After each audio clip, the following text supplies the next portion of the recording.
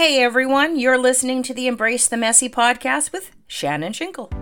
I'm a high school educator, challenge seeker, lifelong learner, and embracer of all things messy. I find inspiration from individuals who are passionate about learning and embracing change.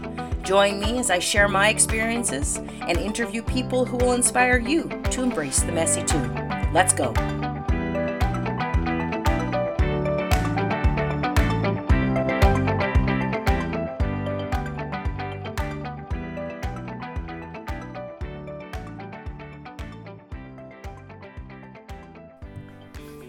Hello everyone, Happy New Year, and a warm welcome back to the podcast.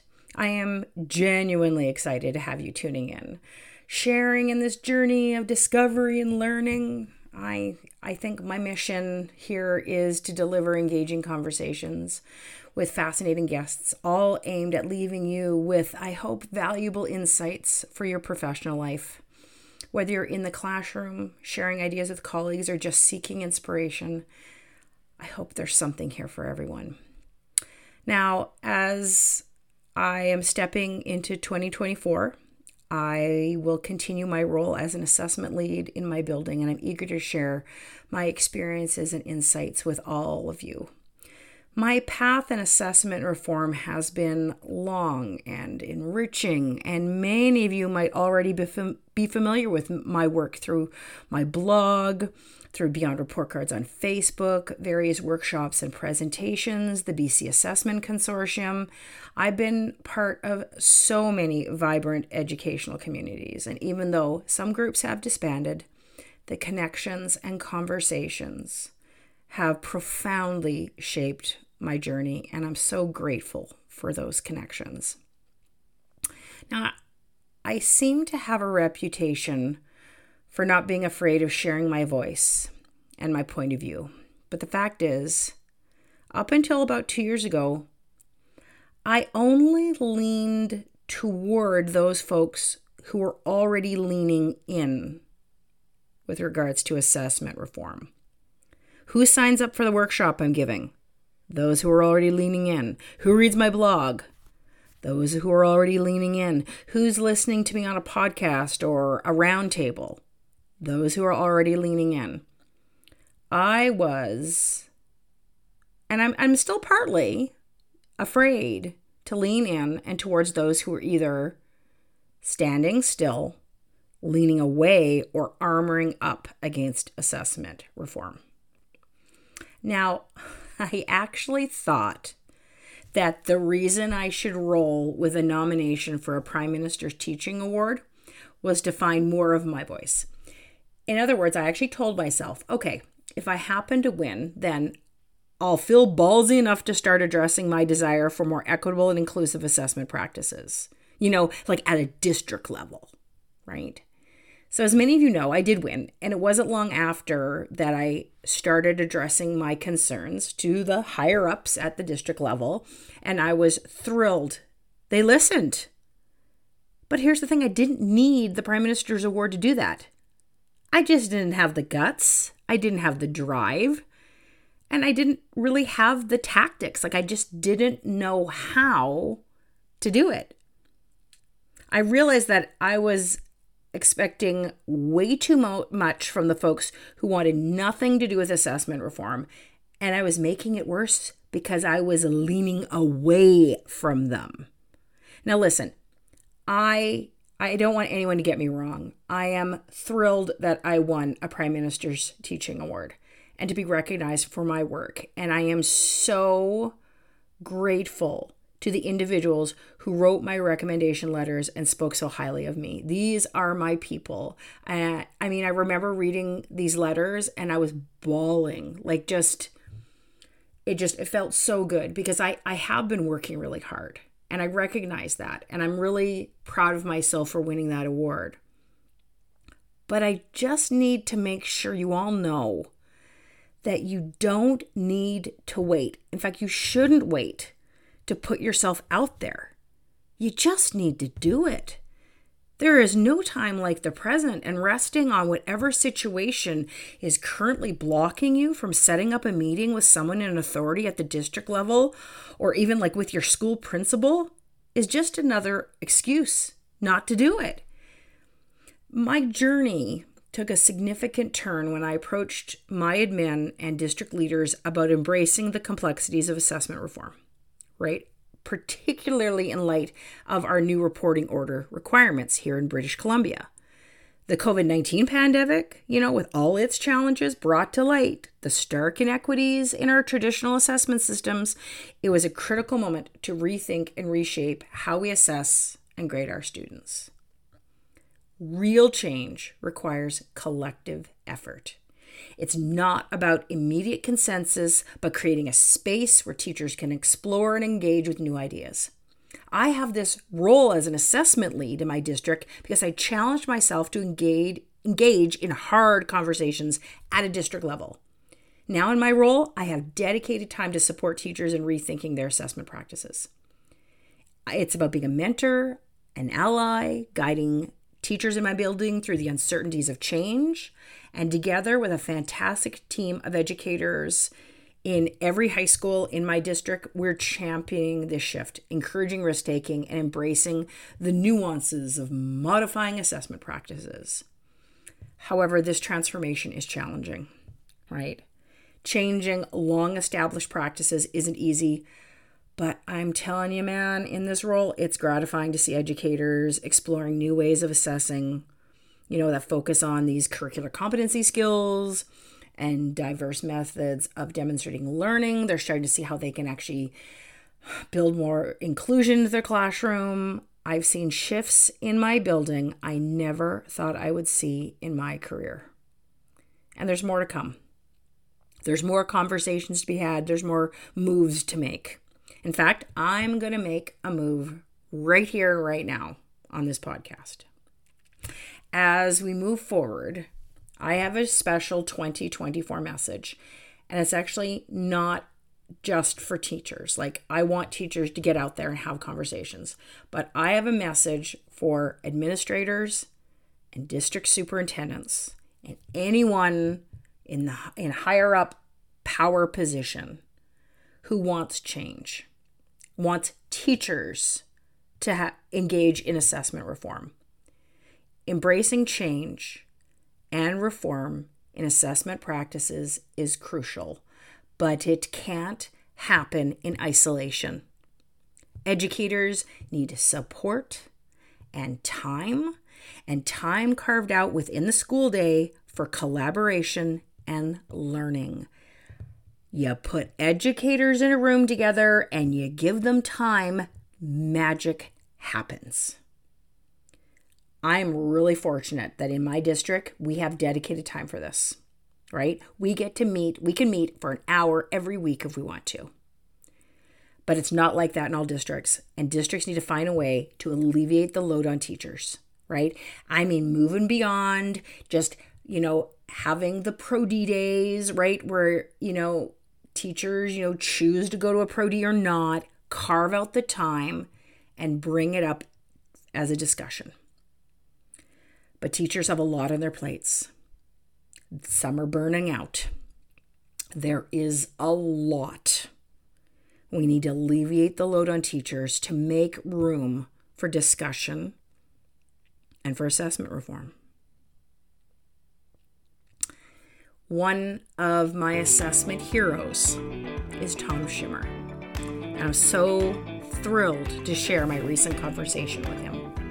He is a leading voice in assessment reform and the author of Redefining Student Accountability, a proactive approach to teaching behavior outside the gradebook. His insights on trauma-informed practice and embracing the complexities of assessment reform are incredibly enlightening, and I am confident you'll find our discussion both thought-provoking and inspiring. You'll be ready to take a leap yourself. I hope you enjoy my interview with Tom.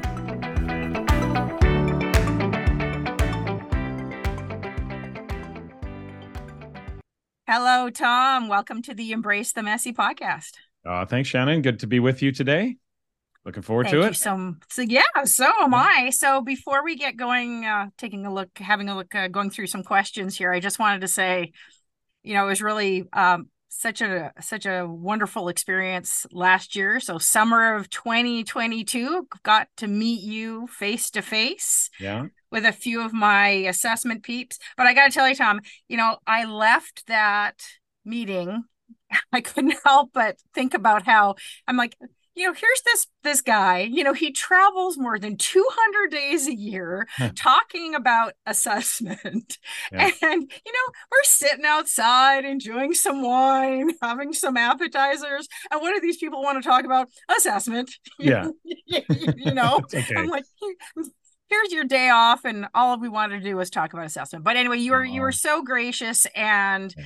it was actually, that conversation was really impactful for me personally, because it just helped me with, sometimes we can kind of lose the momentum on this journey. Yeah. So that conversation really helped jumpstart me and got me going. So Well, that appreciate it that. was it was a lot of fun, and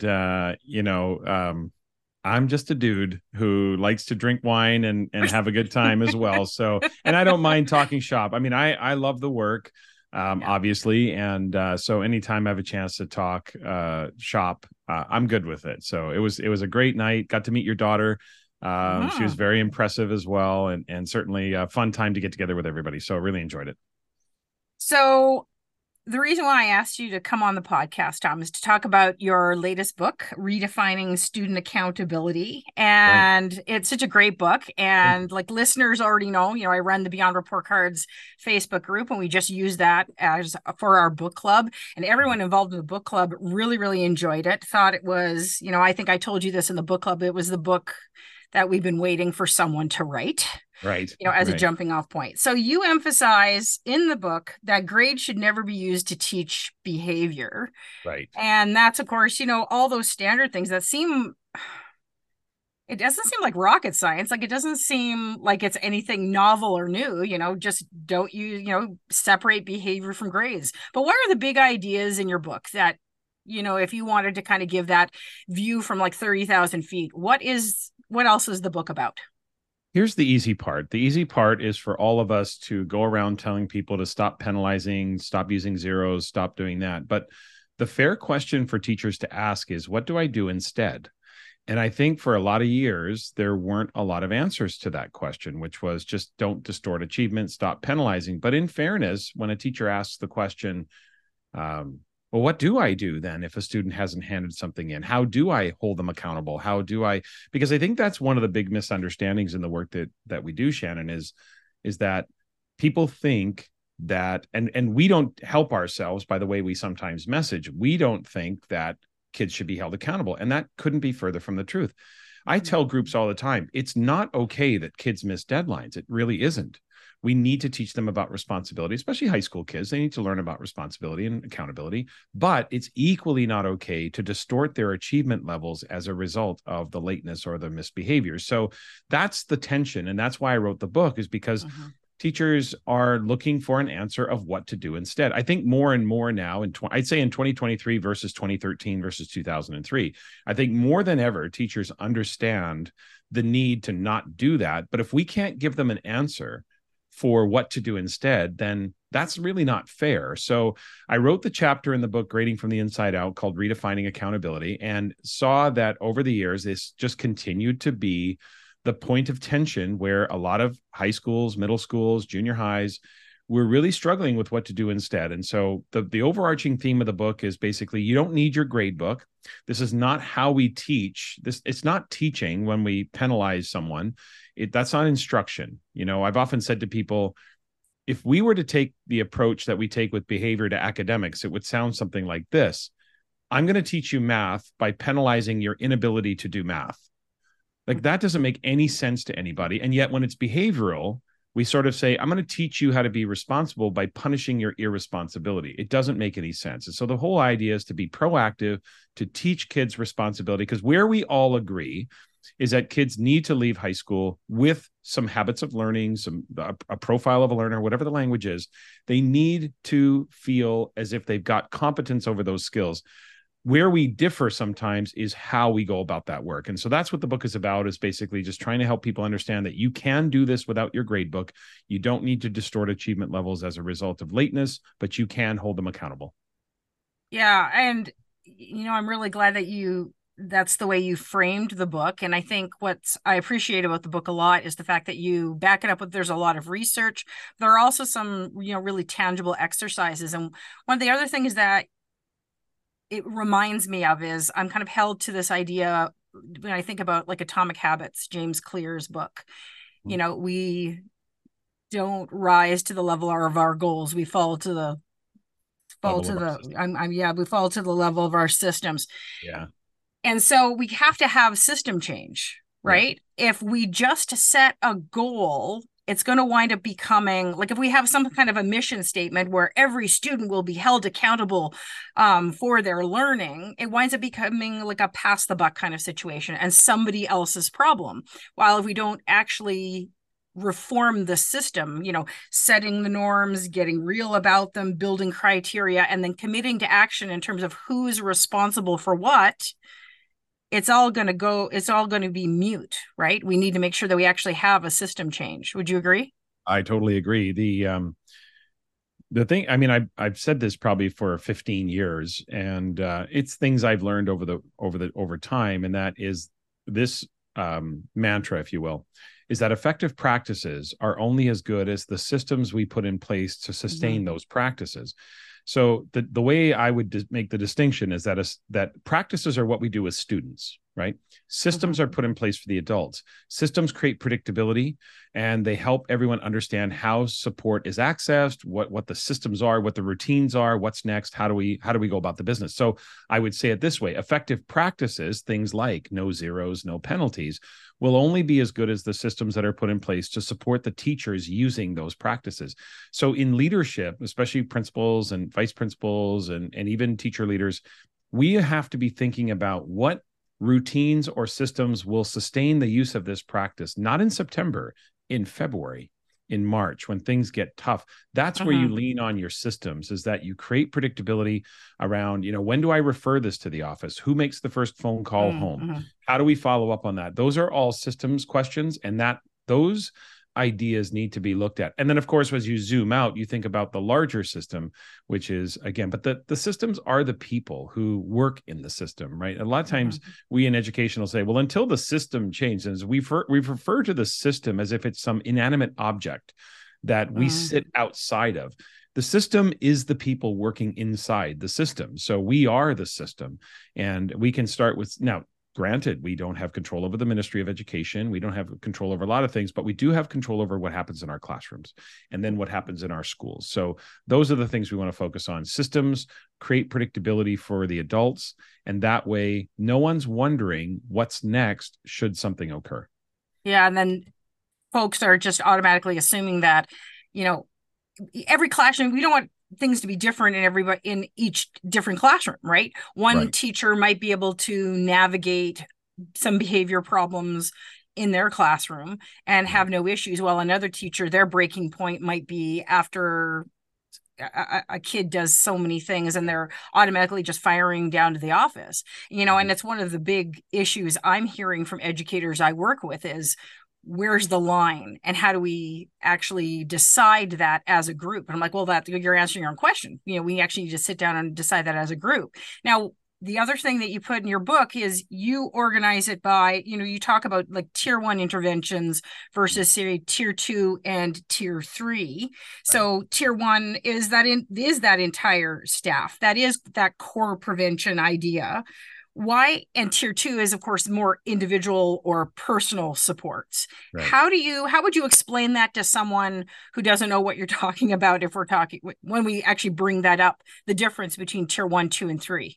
Okay, so tier 1, and this is to just take a step back. What I often tell people is that in order to address this issue of accountability, late work, missing work, all that, you are going to have to put systems in place that are not going to work for the students you're thinking of. And the reason is that some of our students have very challenging home environments. They have very unpredictable support at home. They have other personal struggles, et cetera. But here's the deal. We have to create a context or an environment that kind of steadies the environment so we have the time to go deeper with those students who need it. So when we talk about tier one, we talk about tier one as people forget that the most efficient and effective tier of intervention is prevention. So tier one is about prevention. It's about making sure that we use sound assessment practices, sound feedback practices, sound grading practices, good instructional design, that we pre-teach on the behavioral side, that we teach and make clear what the expectations are, what are our social norms, and what does that look like, and how we make sure that students understand the context of that. So what does it mean to be respectful in the cafeteria? What does it mean? So we use context to kind of teach those expectations. You can predict that will work for about 80 to 90% of your students. You're going to have a small group of students who emerge as being unresponsive to that tier because of this principle. The intensity of any intervention has to match the intensity of the presenting need. If the intensity of the intervention doesn't match, the intervention will fail. That's why the success rate at tier one, the threshold of success is 80%. If we can get 80% or more of our students kind of on board, in line, aligned pro-socially, that tells us that our tier one has been effective. Notice it's not 100% though, right? Mm-hmm. That tells us at 20%. So it helps us distribute our minutes. So if we get 80 or more percent of our students, we say tier one's working, direct your attention to tier two and the 20% remaining. Now, tier two tends to be targeted. It's basically it's targeted to what the needs are, and it's typically group-based. It's not group-based because it needs to be a group. It's group-based because we put kids together who have similar needs, because a group-based delivery model is more efficient, right? Each tier is subsequently more labor-intensive. So as you move through the tiers, tier three is individualized support. Basically, tier two is we have a system that we fit the students into. Tier three is we build the system of support for the individual. So it's much more labor-intensive, right? So tier one is whole school, class-wide. Tier two is targeted, group-based intervention. Again, not group-based because it has to be grouped. It's grouped because they have similar needs. And then tier three is individualized intensive support. So each tier is more labor-intensive. So it's in our best interest to maximize the impact of each tier, because if we can turn tier one into 90%, then that'll have a ripple effect through the other tiers. Imagine if our tier three, instead of being 5%, were 2% of our population. It's the same schools, same amount of time, same expertise, same available space, same budget. But now we only have to individualize for 2% of our population, which we have the time for, and we can go deeper. So the tiers are very important because nothing works for everyone. And we have to make sure that people understand that we are going to put systems in place that are not going to work for those high flyers, frequent flyers, the ones who really have those challenges, but we're going to be able to clear some space so we can go deeper with them. Yeah, I think a staff gets together and actually collaborates on what are the issues, what are the problems that we're having, because school A might have different problems than school B. So it's going to look different, which is why you don't go about, you might give an example of what tier 1, 2, and 3 interventions are going to look like, as well as the problems that are aligned with them. But it's going to change from school to school. Bringing teachers into that conversation is hugely important, because if it's simply just top-down initiatives, teachers are going to feel like they're left out of the conversations. Well, who are you to decide, administration, what are the problems in the school, and this is what we're seeing? Are you suggesting that then it becomes, like, say, part of a staff meeting or something like that, where we actually collaborate and discuss, here are the issues, and then what can we all agree on can be put in place? There has to be some shared responsibility, right? I agree. In the schools I worked in as an employee, when we talked about our systems, we often did some trade-offs, right? So in the book, I talk about the can't do's versus the didn't do's. And because some students need longer to learn, you best expect some can't do's. So we have to realize that there are some students not completing their assignments or late with their work because they can't do it. And then there's the didn't do's. And so in the schools I worked in, we made some trade-offs. We said, teachers, if you handle the can't do's, we will manage the didn't do's, and we'll put a system in place that allows you to have some support for that. So there are trade-offs. We have to have conversations about what are our social norms. There are things that administration can do to create systems. Then the teacher's feedback on that is, how sustainable is it? How efficient is the system? And then on the other hand, there can be some expectations in the other direction about there's always the extremes, right? Top down or bottom up. The idea that everything gets sent to the office or nothing gets sent to the office, and those two extremes are not helpful. The way that we create school climate and the way that we handle school discipline, if you will. And again, I don't, that word discipline is an interesting one, because early in my career, I would have thought when I used the word discipline, it was very much synonymous with removal and isolation. And one of my top 5 lessons in my career was when I use the word discipline now, the default for me is inclusion and structure and support. It's inclusion, parameters, right? So it's not removal and isolation, it's inclusion, and it's predictability, it's structure. Discipline for me now means helping the student learn to be disciplined, as opposed to disciplining them. It's not something we do to them. It's something we try to help them become. And that shift for me really changed a couple of things. It allowed me actually to be tougher on students. And yet my relationships with my students in the schools I worked in were significantly improved, because it wasn't about an us versus them. It was about expectations and about excellence and about believing in students, believing that they could become disciplined. So that shared responsibility, the shared conversation about what is sustainable from the office's perspective, what is sustainable from the teacher's perspective, and we find a system that works in our school, given the norms that we have. And that's why I don't give like, this is how you do it. I often speak from a mindset perspective, because it's like, this is the thinking, what works with your schedule, what works with your staffing, what works with the parameters and structures, what works with your policies, your state policies, your provincial policies, all of those things. So we have to have some shared responsibility for sure. Yeah, it sounds a lot like when I think about like the UDL framework and, teaching kids to self-regulate, that we actually purposefully and intentionally teach kids actually how to manage or facilitate the discipline processes that are in place, right? These are the things that are coming in place. Are there any this might be an interesting question, pros and cons to including teachers in the design of the tier 1, 2, and 3 framework? Well, I mean, there's always the caricature and the extreme or the cynicism, right? And you can manufacture that for principals, and you can manufacture that for teachers, right? It's the caricature of the teacher would be the teacher that doesn't want to handle any behavioral issues and wants to send everything to the office and doesn't believe that kind of believes they're above dealing with behavior. That's very few people, right? That's a caricature. Just like administration, where we create a caricature that administration is out of touch with what's happening in the school. They don't know what's going on. They have no idea. They don't want to support the teachers. Kids just get sent to the office and they get a lollipop and they go back to class. I mean, I know that exists out there on both sides, but that's not the majority. The majority of, I don't really see a downside to being inclusive. I think where things get more effective is when there is trust between administration and teachers, right?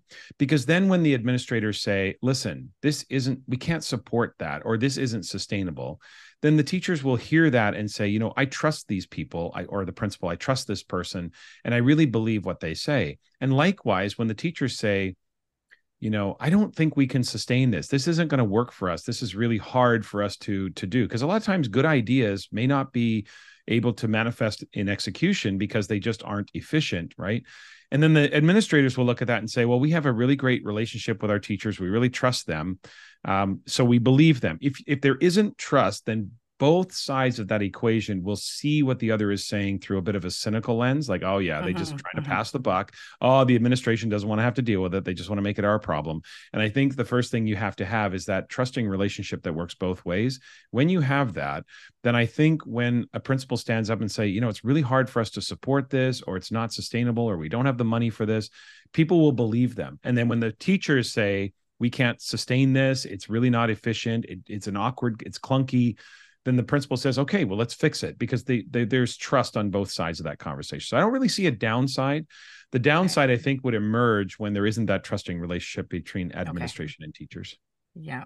So in the book too, there's a real intentionality in terms of, if we want appropriate behaviors in the classroom, we have to teach it. We can't just expect it to magically happen. But there's a lot on educators' plates. Like, Yeah. teachers are going to say, okay, we've established these tier one interventions. Here are the expectations. This is what we have to be able to do in our classrooms and manage this. Meanwhile, like in BC, we've got the new reporting order and we've got all this stuff, and we feel like, like a human ping pong ball kind of going Yeah. back and Yeah. forth. And there's only so much that we can Yeah. actually do in the staff Yeah. room. How are you able to convince educators? I mean, you've convinced me, you know that. Yeah. I drink the I Kool-Aid, know. right? I know. But I how do know. you convince educators moving from this is what you, because I sympathize with that, right? Again, that the idea that we have so much on our plates. How do you move them from, okay, yes, I get that, Tom, we should do this. How do you tell teachers this is what you can do? You can do it. How do you pump them up to make sure they realize that this is something that will benefit their classrooms and you can do it without sacrificing Yeah. what, any more energy that things that you don't want to lose?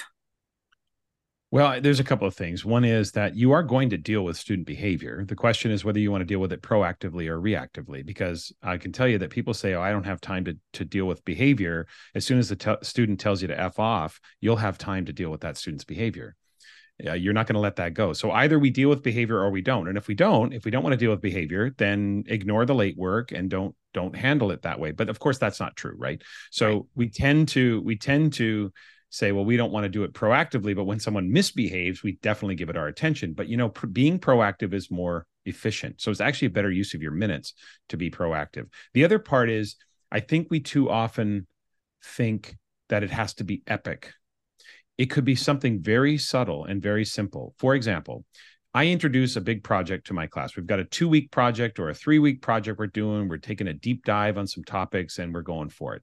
Now, before I turn the students loose, what if I turn to one of my students who I know always meets deadlines and always is very organized? And I say, Shannon, now, question, you see what I did there? Yeah. I I turn to Shannon and I say, Shannon, before we get started, Shannon, when you get a big project like this, how do you plan your time? Like, what do you do to organize yourself so that you can meet the deadline? The project's due in 3 weeks. What's your process? I know Shannon meets the deadline every time. I want her to say it out loud. She says, well, I look at my calendar and I realize that the project's due in 3 weeks, but I don't really have 3 weeks because I have volleyball tournaments each weekend. My grandparents are coming to visit. So when I add up the number of days I actually have realistically to do this project, I have 6 days to do it. And 3 of them are this week. I better get started. And then I, as the teacher, just say, okay, everybody, let's map out the next 3 weeks. What have you got going on? Be realistic. Are you going to work on it on Saturday when you've got the big family wedding to go to? No, you're not. So cross that off. So what we're doing is organically teaching them how to take a big project, chunk it into smaller pieces, and help them be organized. Or it's the English teacher that says, I want to see your introductory paragraphs by Friday. Now, if Tom doesn't have his introductory paragraph done by Friday, then his teacher has 2 weeks to do something about it, even though I'm falling behind. So you can set soft deadlines. You can help students learn to pace the work. Where the interventions get a little more intense is when students emerge from that. That's tier one. We're teaching everybody how to be organized. So I just think it's a fallacy that, because I think what happens is sometimes teachers think automatically that we have to have a binder and we have to have lesson plans. And we are highly educated, functioning professionals. We all know what it means to be organized. You can't be a teacher without being organized. So there's no way that the teachers can't say, well, I don't know how to teach kids how to be organized in advance of the deadline. That's just baloney, because we all have to do it. We all have report card deadlines and we all have things that we have to do. So we're all functioning adults, and just those simple little lessons in real time could probably help the majority of students. I mean, when we do that type of stuff, I would always ask people, who's that going to work for? It's going to work for about 80 to 90% of your students. There's still going to be students who are unresponsive, meaning it's not intense enough for their situation to help them meet the deadline. But we can do some things a little bit on a smaller scale. It doesn't always have to be so epic. We don't need a shrink wrap binder. We don't need a program. We just need to go about the business of giving it some purpose and intentionality. So I think that we're always going to deal with student behavior because teaching is a human endeavor, and so is learning. It's a human interaction. So students' behaviors are a part of what we have to deal with. And I know that some people don't like to talk about classroom management, but it's kind of one of those things that people seem to be out of vogue. But I don't get it, because we do manage our classrooms. We create the environment of learning. I know it's just passe, right? People are like, I I know, don't. right? Oh. We always use air quotes on things. I Yeah. don't manage my classroom. I'm like, yes, you do. Manage your classroom. You create an incredible environment for kids to learn. That's very intentional. And you manage the norms about how we act, how we behave, how we interact with one another. How do I act? How can I go to the bathroom? Like all the social habits that we help kids understand that are pro-social, we teach them. No student is born with knowing how to raise their hand. That's not how little children, infants, get their attention from adults. They cry, they scream, they yell. We teach them that raising your hand is a pro-social way to access attention from an adult in school. And so all of those things can be taught. And by doing so on a smaller scale, a more organic scale, you're going to solve the majority of issues that you're having to deal with. Yeah, it's a small sacrifice of time to actually kind of take a step back and include, getting kids to, get together and collaborate on, brainstorm the ways in which we manage this. The other one is too, is it makes me think about what you just said about the fact it is up to us to model this appropriate behavior for our students. And that's something that we can do when we actually talk about our own calendars. We can talk about, okay, I have this amount of marking, and I've got, a staff meeting, and I've got a podcast interview, and I've got this, and this is what I'm doing with my time in order to be able to do that. Now, I want to come back to the idea of an epic way of doing it. There are purposeful opportunities depending on what you teach, correct? Like for example, as an English and drama teacher, it's gold, right? Because kids can discuss it, and it kind of reminds me about when you talk about like Maslow through Bloom, right? That we can be actually covering the standards and also talking about behavior. We can write about behavior. We can have debates about behavior. I can get my drama kids to do skits about different behaviors, and meantime they're working on it. So there are those opportunities. But in a class, and I think you asked, one of the questions I had prepared for this is thinking about classes like biology 11 or a PE class, and just taking 5, 10, 15 minutes of a class and actually coming together and talk about that, right? Yeah, we did that at one of the high schools I worked in Penticton. We had a Monday morning mini lesson. It was 10 minutes. And because the blocks rotated, we never hit the same class every Monday. And we just, we produced some mini lessons, and they were really not lessons. They were more discussion questions about, let's talk about some of our social norms, about what it means to be responsible and respectful, and what it meant to sort of act in these pro-social ways.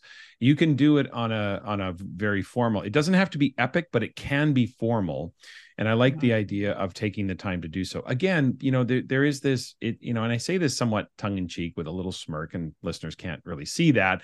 But sometimes people say to me, well, Tom, we teach more than just the curriculum. We teach these kids life skills. And then I say, okay, well, let's teach them life skills. Oh, no, we don't have time to teach them life skills. Right. Yeah. Covering the curriculum. We can't have it both ways.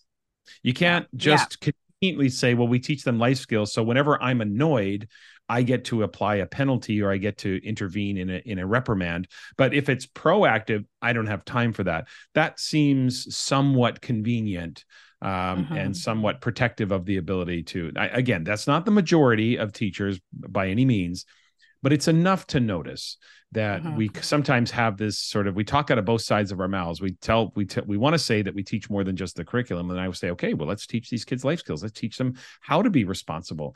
Again, penalizing your inability to do math doesn't teach you how to do math. And just like penalizing your inability to be responsible doesn't teach you how to be responsible. You have to teach it. So we can teach it. And it doesn't take a lot. It just takes attention, because bottom line, Shannon, is what adults give their attention to is what children, adolescents will believe is important. And if we don't give it attention, then no wonder the kids dismiss it. They say, well, Tom, the kids don't take it seriously. That's because we're not taking it seriously. If we raise its profile, then the students will start, maybe not on par with academic achievement, but it'll be up there enough to notice that the students are also seeing that it is something that matters. This, and I'll finish with this. I will often, and I think I wrote this in the book too, I should know what I wrote in the book, but it's hard to remember everything. There's no pop quiz, Tom, I promise. No, but it's the idea that your academic achievement grades get you into university and college. It's your habits of learning that allow you to graduate from that college. And that to me is why they both matter. They're just different, but they both matter. It's not just getting into college and getting into university. It's actually graduating from that school. You have to be disciplined to go to university because you don't go to school as much. You have more homework, but you have more free time. So it's all of those things that kids have to navigate. So I think that those skills will really actually help them as they go on to post-secondary. Do you think it's pushed to the side by some educators because they just don't know how to do it? Like, do you think it's also like a time thing, like in terms of trying to be creative and, like for someone like me, no problem, right? Just like I said, given my personality and the nature of the beast, to take the 5-10 minutes, right? I would say of the people who push it aside, which I couldn't put a number to it. I don't think the majority of teachers push it aside, but of the group that pushes it aside, I think there's two things. One is, you're right. There are people that say, well, I don't really know how to do it, which is probably not true, but they don't say they don't know how, but that could be just their coping mechanism for not knowing how, right? You just haven't put two and two together, right? But honestly, Shannon, there's probably a small group of people who don't want to and believe that kids should know how to behave by the time they get to grade 11 or should know how to behave appropriately by the time they get to grade 9 or whatever it is. Again, is that the majority of teachers? Absolutely not. But could it be enough to have a significant influence in a singular school? Sure. Yeah, it could. And it could have an influence in a negative way. So, I think being purposeful about the conversation, administration, creating the opportunities at faculty meetings to have those conversations and create systems that are doable, efficient for the teachers, effective for the students. That has to be there. So I think there is that of those that push it aside. There's the I don't know how, but there's also I don't want to. And again, that could be 1% of the teachers. I don't know, because it's a small group, but it could be enough in a single school to have a significant impact. So finding ways to do it in a more predictable way is helpful. Shaming them is not the answer. We just need to provide for sure. a way to a way forward. That's for sure. Yeah, no, I totally get that. So I want to switch gears a little bit from, talking about teachers actually to talking about students now in behavior. And one of the things that you also put in your book is all about how we have to, relationships are a big part of this, right? In terms of, you talked about relationships among teachers and administrators, the relationships we hold with kids. It's about, we need to connect with kids in order to foster these relationships, in order to have them trust us. I'm thinking about Dr. Jody Carrington talks a lot about connection. And I don't know if you're familiar with her book. She wrote the book, Kids These Days and Feeling Seen and all that. And she talks about how when we make a connection with students, we'll see dramatic changes in the behavior. She also says that students can't give away what they haven't received themselves, and we can't punish them into being good. We see that with suspensions. One of the funny things about her book is, she talks about how, a kid who gets suspended for some kind of a behavior issue, doesn't sit at home and reflect for 2 days on what they've done wrong. We have to actually show them what to do. And, to me, something like suspensions, I don't know, I think there is a time and a place, but it's pretty hard. I know when, high schools often have these district level, big five, issues, like if a kid does it and then they end up having to be sent home. What are your thoughts on the connection piece, and what are some of the strategies we can use with kids to make sure we're fostering relationships that will lead to positive behavior? Yeah, you made me think of a couple of things there. The idea of suspension, right? So I'm gonna get to your question, but you made me think of a couple here. Going back to the 3-tiered framework. One of the things that 3-tiered framework identifies is the irony of suspension. Now, just as a preface to what I'm about to say, we typically don't label kids tier 1, tier 2, and tier 3 because their needs fluctuate. I might be fine. Right? It's more of a pathway, right? Or, well, it's just, I could be in English language arts and I have tier 1s just fine for me, but then I go to math and I need tier 2 supports. So needs fluctuate, right? So we say a student needs student has tier 2 needs, we don't label them. But I'm gonna violate that principle here just for simplicity. So I just want to be clear that we don't label kids by tier. But if you think about it, suspension is a tier 1 approach to antisocial behavior, right? Everyone in the school could qualify for a suspension. I always sort of say it this way: if you put together the right sequence of events, you too can have 3 days at home, right? There's this, every student in the school, suspension is a tier 1 support or a tier 1 approach to discipline. Who gets the most suspensions? If you were to label kids by tier, which we're not supposed to do, but I'm going to do it for this exercise, tier 3 students get suspension. So think about it this way. If the intensity of the intervention, tier 1, doesn't match the intensity of the presenting need, tier 3, the intervention will fail. And that's why schools in April and May are suspending students for the same behavioral missteps they had in October and November. And we're all sitting around wondering why it's not working. It's incredibly predictable because we're not matching the intensity. So that's important. Relationships are always the most important tier of prevention, but I am I am definitely a proponent of having a 360-degree relationship, knowing them and understanding them as people and all that stuff. But as you heard me say recently in my podcast, you build relationships through their learning, because school is about their learning. It is also about the socialization. But I do not subscribe to the idea that they can't learn until I have a strong relationship with them. I'm going to build my relationship by showing them that I believe in them, that I'm going to give them all kinds of support to reach high levels of performance. I will give them feedback. I am here for their learning. When they learn to trust me, because that's where they are most vulnerable. We can be all friendly about, hey, how was your soccer game on the weekend? How was your dance? How was this? How was that? Being friendly on the periphery doesn't mean a student's going to trust you. But if I'm a struggling learner and I look you square in the eye and I say, I've got you, I'm going to make sure I'll do everything I can. You got to meet me halfway, but I'm going to do everything I can to help you make it through this class. We're going to do it together, and I've got your back. When you tell a student that and they start to feel that from you, your relationship will be so strong that they're going to come to you, and they're that relationship on the periphery. So I know it sounds like my grading book, but I really do believe it's sort of like, think of the core of what we do in school is their learning, and it's concentric circles, right? Inside out. I use that a lot, obviously. But it's that idea that I'm first and foremost your teacher, and I'm not your buddy. So I'm going to get there, but we're going to get there through your learning. I'm going to make sure that, because if we're all friendly, students will be suspicious of that. They'll be like, well, you're all nice to me, and then you hammer me in the grade book, and then you're nice to me again. Like, what is that?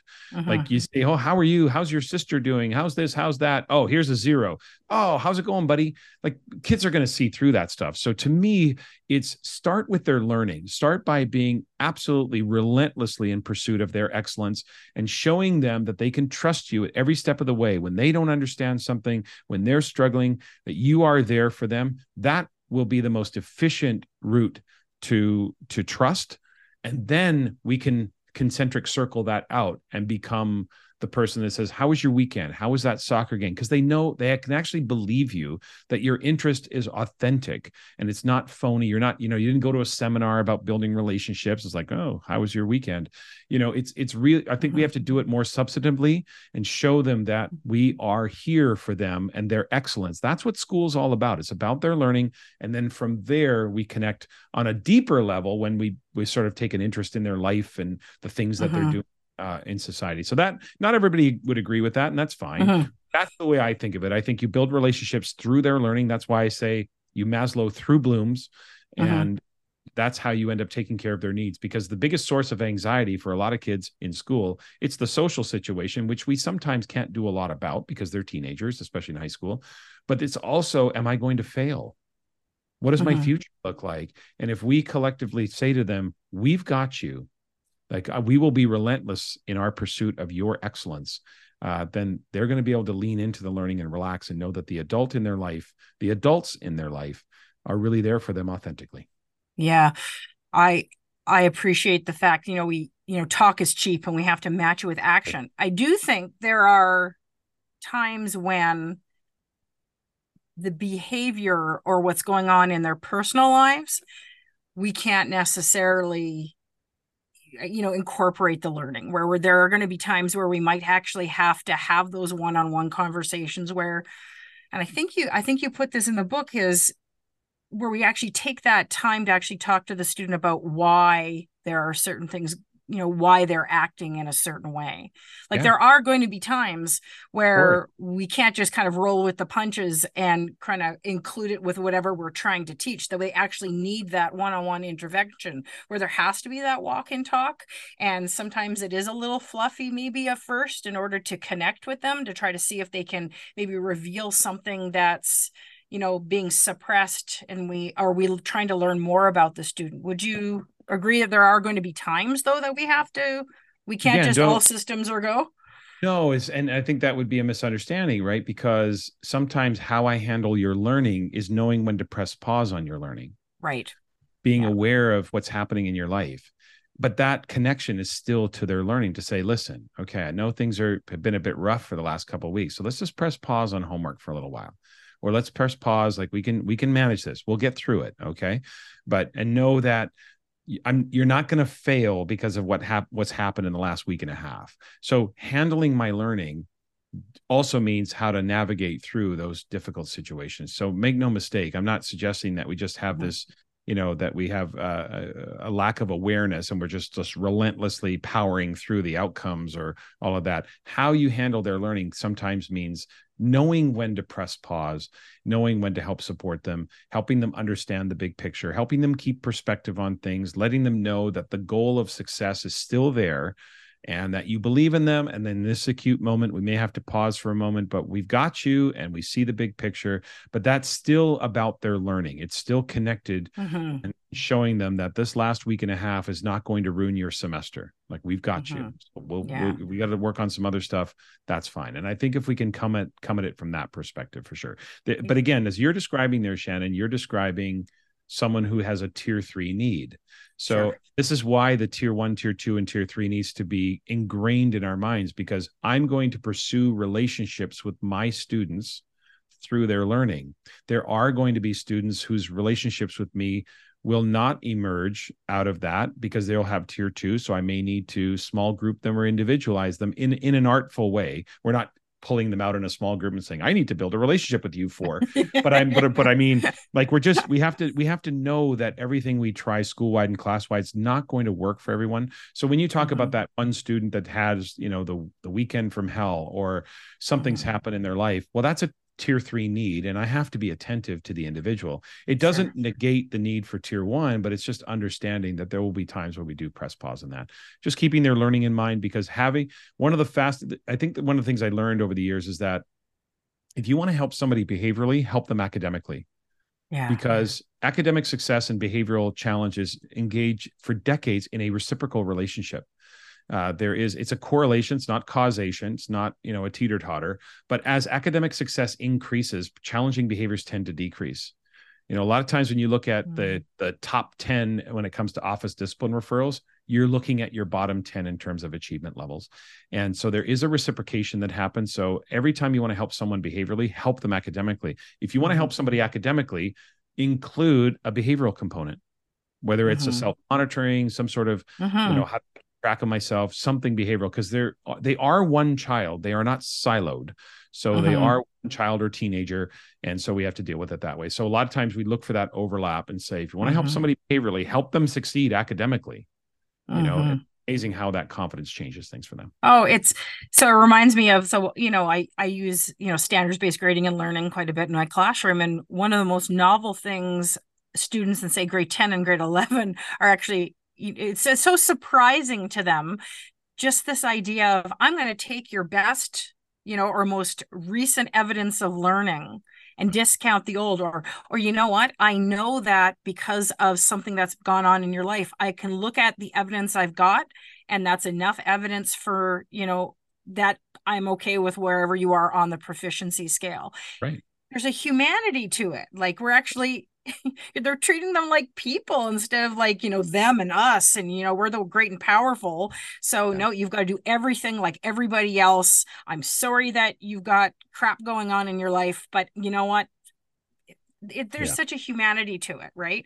And I'll get kids who at the end of a course will ask, why can't all teachers actually, assess in this way? Because it actually makes them feel good. They actually want to take risks. I could go on and on. Incredibly motivating. There's Out of our, hugely motivating. In the traditional system, when you start off slow or low, a low score, failed quiz, whatever, you have to exponentially outperform yourself, right? I always tell people like every 40 is going to need a 60 just to get a 50.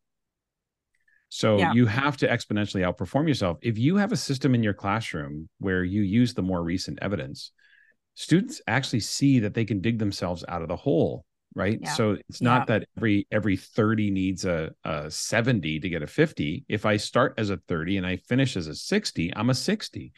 And that's the part where I think people forget, like once a student knows it, it's irrelevant that they used to not know it. Yeah. And that's what we should be telling people. And I think our struggling learners, those who typically get off to a slower, low start, there are those who need longer to learn. It's very empowering to them to know that when I learn something, I don't have to exponentially outperform myself just to average to a pass, but my teacher will use the more recent evidence, which says I now know how to do something. Therefore, it's irrelevant that I used to not know how to do it. And to me, that I saw that in my own classroom, 20 years ago, that for our struggling learners, some of the practices we use are quite motivating to them because they realize I'm not going to do this epic increase in my ability and then my mark goes up 2% because it doesn't average out enough. And so rethinking that does have a behavioral component to it for sure. It reminds me as well, hearing about when I hear adults say, in the real world, I know you love this one, Tom. Real world, I know. In the real world, it's like, do we understand these kids? Have we taken time to understand their backgrounds? Are we only just reading their files and reading the comments on all report cards? Are we actually getting to know them? Are we having that conversation? One of the things I do at the start of the year with my seniors is I'll ask them, what do you expect from school and what does school expect from you? It's a great icebreaker because the stuff that comes up, these are kids that are getting ready to start. They're driving, they've got jobs, they're in sports, they're in clubs. Some of them live in rural areas and they have farms and chores. And we come together and brainstorm that. And it's like, I can just feel the energy of the class, Tom. It just changes because it's like, whoa, you really want to know? And at first they're a little guarded, like, okay, she's trying to be sneaky here. What is she trying to trap us into something? And the segue to assessment is so beautiful. As I say, well, then why don't we take the pressure off here and let's reassess assessment. Let's take a look at that. And let me tell you about the way I'm going to do this, right? And that's the conversations you can also then have with parents. Because when parents, if they've got a student who might otherwise be drowning because of those first couple of tests, and it's almost unrecoverable because of the law of using the mean to determine an overall grade, they are incredibly pleased by the fact that, with these more progressive assessment, or I shouldn't say progressive, we've got to stop saying that, realistic assessment practices, accurate assessment practices. It's accurate. It's more equitable. It's more accurate, right? We tend to use the words progressive just because it seems like this new thing, right? It's really not, right? It's really not. So I went off on a tangent there, but I feel you, right? Like I get that with the connection between assessment and behavior. It's a big one. They're not siloed. But yeah, I often say to people, assessment is relationship building, what I mean? And how you handle their learning, how you handle assessment, the atmosphere you create around assessment. Kids will have emotional reactions to being assessed. We just have to make sure that that reaction is productive. Like we want, do a question for teachers to think about. Do your students see assessment as an opportunity to show what they know, to kind of know what's next for them as a learner? Do they see assessment as an opportunity, or do they see assessment as something to be feared? That's the question. They will have an emotional reaction to the prospect of being assessed. The question is whether or not that emotional reaction is going to be productive in terms of learning, or is it going to be counterproductive? And if anxiety is high and stress is high and pressure is high, you'll never get your students' best performance. We know that anxiety interferes with your memory. It interferes with your ability to pay attention and your concentration. So highly anxious students will not perform at their best, no matter how someone might pontificate about, we got to season these kids. And yeah, don't get me started on the real world, because their worlds are real. I know. I mean, the kids live in the real world. Any adult, I've come to a realization that any adult that says, wait till they get in the real world, is the one living in the bubble. Yeah. It's the one that as a young person, that adult likely didn't deal with much adversity. So then they became an adult and life got tough. And now they're like, wait till you get in the real world. Now, the pandemic should have put that entire thing to rest, because I often ask audiences when I work in workshops, I say, tell me what aspect of the pandemic was fake fantasy or make believe for young people. And the answer is none of it. It was real for them too. So I don't mean to be dismissive or snarky toward adults. And I know what people are meaning when they say, when you get in the real world, it's like, wait till you become an adult. But the insinuation that our kids' worlds aren't real is one of the most disrespectful and dismissive things you can say to a young person. It is absolutely completely tone deaf to what the anxiety, the pressure, the racism, the harassment, the bullying, the food insecurity, the poverty, like all of those things that young people experience, to be completely ignorant of that and naive to it. And again, I'm not throwing shade here, Shannon. I used to hurl that at kids all the time back in the day. Yeah. So I put me at the top of the list of teachers who used to say, wait till you get in the real world. But it's because I grew up in a bubble. I never experienced diversity that way. You know, I've never been poor. You know what I mean? I grew up in a lower middle class household, but I've never experienced real poverty. My dad worked in a foundry. My mom sold shoes at the Hudson Bay Company. So, I mean, it's not like we were rolling in it, but we did okay. So I lived in a bit of a bubble. So as an adult, I went, whoa, life just got real. Wait till you get in the real world. But a lot of kids are dealing with the real world from the time they're born. Mm-hmm. No, that's, yes, similar to you. I know my dad is a retired teacher, and we just had the one income family. And there is that point where we have to pause and really just check our privilege, right? Kind of really think about the background of some of these kids. Yeah. Some of these kids it's so real. It's sad, right? Yeah. For sure. So, what's next for you, Tom Schimmer? You've written this book. Great. Yeah. Love the book again, like I told you.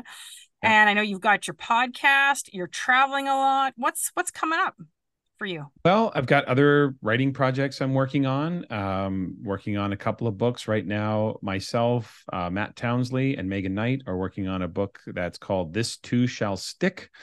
And it's all about leading change in assessment and grading using John Kotter's model, the Harvard business professor, the 8 steps for transforming your organization. So that book is in editing right now. Writing a book with Natalie Vardabasso called Rehumanizing Assessment Through Story.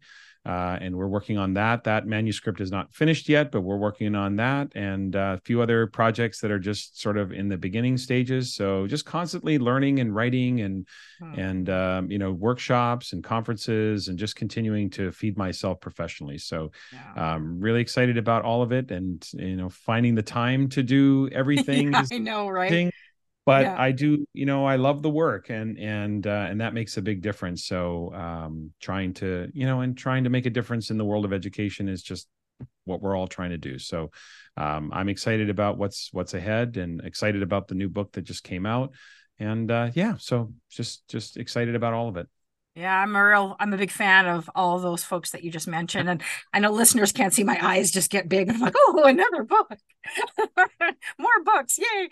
Always learning myself. And you're really inspiring. And I can see that you've got such a positive energy, like in terms of that you love to do this. You don't just walk in front of a room and stand in front of a room and just here's all the research. You're really passionate about it, and I think, and vulnerable, like even in this conversation, right? Sharing our history, sharing our stories, which I know is like part of the basis of what you and Natalie are working on, because I've spoken to Natalie in the last couple of weeks, and I think that's really, really important.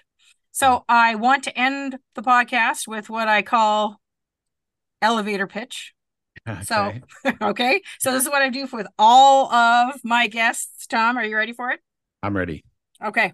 So the idea, Tom, is you are on the third floor and someone's going to get on the elevator with you and press 6. And Tom, that elevator's not stopping. You've only got 3 floors to give them some advice. So here's the questions. You have 3 floors to inspire an educator to embrace the messiness of collaborating with other educators on behavior reform. You know, it's like that an educator comes on the elevator and is like, oh, another staff meeting. And now we're going to have to do some think, pair, share, group work, you know, talking about behavior reform. What would you say to them to nudge them gently in the direction and feel like you can do it? Embrace the messy. I would say 2 things. I would say Okay. first of all, I would say none of us have all the answers, but collectively we do. Oh, I love that. And someone in that room is going to need you. They're going to need your input to get better at what they do with kids. Oh, someone's going to need you. Someone in that room needs you. They need your experience. They need your comment. They need your question. They need something is going to come from you that is going to inspire someone else. So your contributions to that meeting are going to have an impact. Ding, we're at the 6th floor. Oh, yeah, right. Hey, that made me feel good. Someone needs you. I'm totally stealing that. Absolutely. Next staff meeting, right? Because I'm the assessment lead in my school next year with the new reporting order. So someone needs you. I love it. Love that. Someone in that room is going to need your experience. Fill in the blank, right? Someone in the room is going to need your experience. Someone in the room needs your question. You're going to ask a question about something that's going to trigger something in their head. And they're going to go, oh, right, that's a very good question. So your contributions are going to have a ripple effect throughout the meeting. So don't think that you're just there to receive. You're there to give. Yeah. No, I love that. Oh, thank you for keeping me on the path on this journey of assessment learning, Tom. So great to talk to you. Thanks so much for spending some time with me. Really appreciate you. Thanks for the invite, Shannon. Always a pleasure, and look forward to next time if there is one.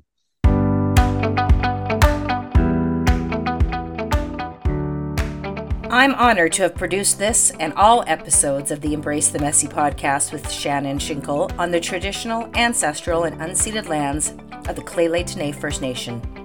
If you enjoyed this episode, please rate, review, and share it with a colleague or friend.